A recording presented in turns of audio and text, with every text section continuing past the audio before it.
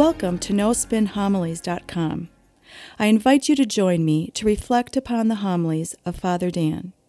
Father Dan will challenge us to open our heart, mind, and soul to the Word of God. Father Dan will draw upon sacred scripture along with art, literature, and the lives of the saints to help us grow in our love and knowledge of the scripture. In doing so, we can become the living Word of God in this world. Now it is my pleasure to present to you No Spin Homilies.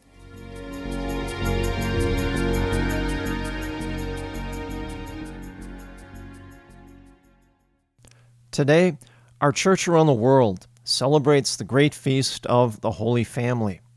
Jesus, Mary, and Joseph, the Holy Family, are great models for us to help our families grow in holiness ourselves.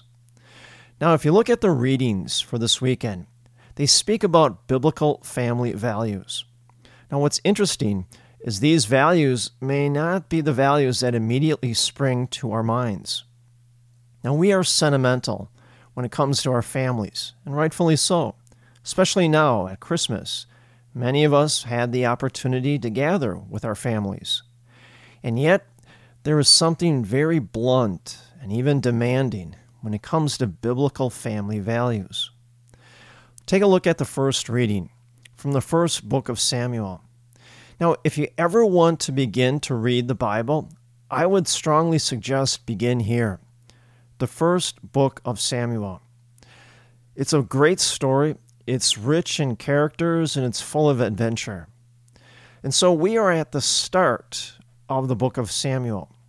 And the main character is Samuel's mother, Hannah. And in this first chapter, we are told Hannah went to the temple every year to pray, begging God for a child because she could not conceive. Now, this was a great source of anxiety. In the biblical times, even more so.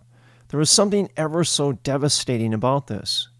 Well, we have to realize in the ancient world, in Israel, a woman's whole identity was wrapped around being a mother and bearing children.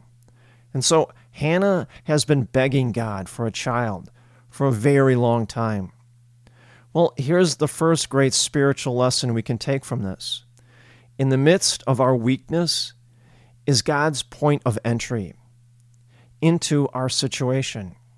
Now, many of us have experienced something similar to Hannah's situation. We've gone to a sacred place, maybe a church or a chapel, and we begged God for something. We say to God, why is this happening to me? Or please take this pain away from me. Or please heal my son. Please heal my daughter. We feel desperate, even frustrated. It's during these times in which we consider suffering that God sees it as a point of entry into our life to help us and heal us. And that's exactly what we're going to see in this first reading with Hannah. In this scene from 1 Samuel, Hannah is praying, and so passionately that the priest, Eli, who is the chief priest of the temple, he comes in and he assumes Hannah is drunk. Now, you can imagine an even worse situation for poor Hannah. Here she's in the temple, praying desperately for a child. The priest comes in and assumes she's drunk. Worse yet, he publicly scolds her. And yet, despite all this, she continues to pray. Now, this is a testament to her strength and her faith. She says, "Please, Lord, give me a child, a male child, and I will give that child back to you as a Nazirite." And so, what is a Nazirite? Well, we would refer to it in our day and age as a monk, a person that devotes their whole life to prayer. And so the Lord answered Hannah's prayer, and Hannah gave birth to a son, and she named him Samuel. Now, when the child was still young, Hannah brought Samuel to the temple, and she gave Samuel to Eli, for Eli and the priests of the temple to raise Samuel. Now, we know Samuel later on grew up and became one of the most powerful and important prophets in all of Israelite history. We can only imagine how difficult this must have been for Hannah. For years she begged God, and her prayers are finally answered. And now she gives this child back to God, with all the emotional overtones associated with it. Herein lies another great spiritual lesson for us all. It's the law of the gift. Your faith will increase by the very measure in which you share it with others, by the very measure you give back to God what God has given to you. See, when that happens, your faith will be lifted up. Now, this is precisely contrary to many of people's expectations about happiness. So many people believe happiness comes with filling up yourself with things, filling up the ego, whether it's money or materialism, whether it's power, honor, fame, fortune. People think, I'm lacking in money, so if I just make more money, I'm going to be happy. Or maybe materialism. If I just buy another car, then I'll be satisfied, I'll be happy. Or notoriety. If people notice me in all the good things that I do, then I'm going to be happy. Well, the spiritual lesson for us all, your soul will magnify the Lord precisely when you give back to God what God has given to you. And see, that's exactly the values that Hannah is trying to teach us.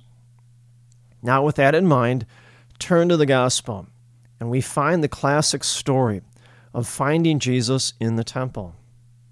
Here, the story begins with Jesus, Joseph, and Mary. They just finished the Passover celebration, and now they're traveling back home to Nazareth in a caravan, probably with friends and neighbors. Suddenly, they find out that Jesus is not with them. How they must have agonized over this, just like any other parent would. One of the worst fears that a parent has is a lost child. Now you say to yourself, well, how could this happen? Jesus was this incredibly special child. You'd think they would keep their eye on him at all times.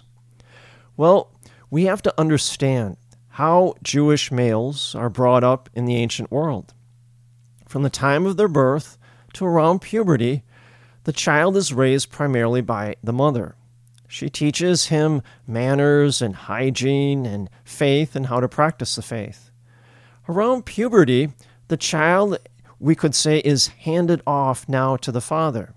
The son now is primarily raised by his father. The father teaches the son his trade, whatever it may be. For Joseph, it was carpentry. But also, the father teaches the son how to carry himself as a man. Well, right now in this story, Jesus is at that age, that period of transition from mother to father. So now we begin to understand how Jesus could become lost. Mary thought, okay, Joseph has now taken him under his wing. And Joseph, he probably thinks, well, Mary is still caring for the child. Well, finally, they find out he's lost. And so Mary and Joseph, they search for 3 days and 3 nights. Now we can only imagine how emotionally wrought they were. For 3 days and 3 nights, they probably thought nothing but the worst things that could happen to Jesus. When they finally found him, Mary and Joseph must have been at the end of their emotional ropes. And so they spent 3 days and 3 nights imagining the worst possible scenarios. Now, when they find Jesus in the temple, it's interesting. Mary, it appears, upbraids Jesus. She says, "Son, why have you done this to us? Your father and I have been looking for you with great anxiety." Jesus said to them, "Why are you looking for me? Did you not know I must be in my Father's house?" Well, when we first hear this response by Jesus, it appears somewhat cold, as if Jesus doesn't appreciate how emotionally upset Joseph and Mary are. It appears that way, but that's not true.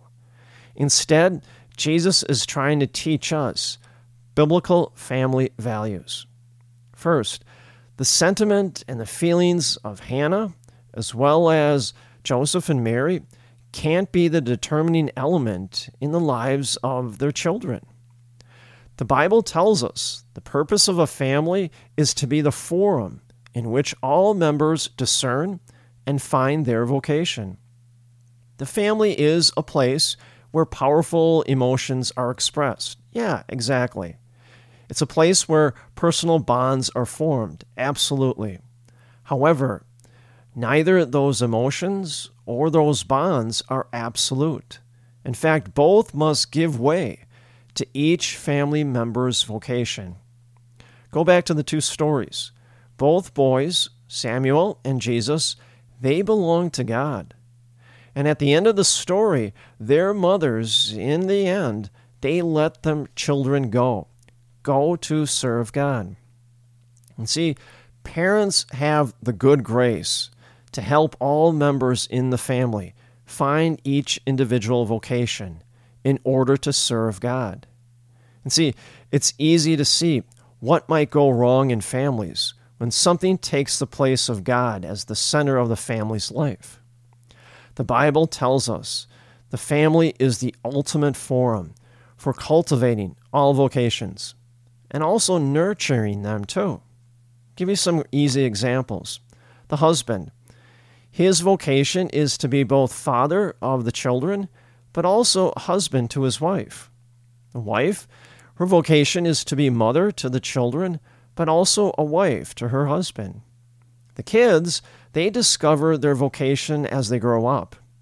Now it's interesting, all belong to God, and at the same time, all serve God in their own way. Once each family member knows God's will, there is that great and graceful act of letting go. You see that with Hannah as well as with Mary and Joseph. They let their children go to serve God. Samuel and Jesus, they served God the Father, and they did it their own way. And see, these are the biblical family values that we celebrate today in our church and in our own families. And may the grace and the peace of Jesus Christ rest upon you always.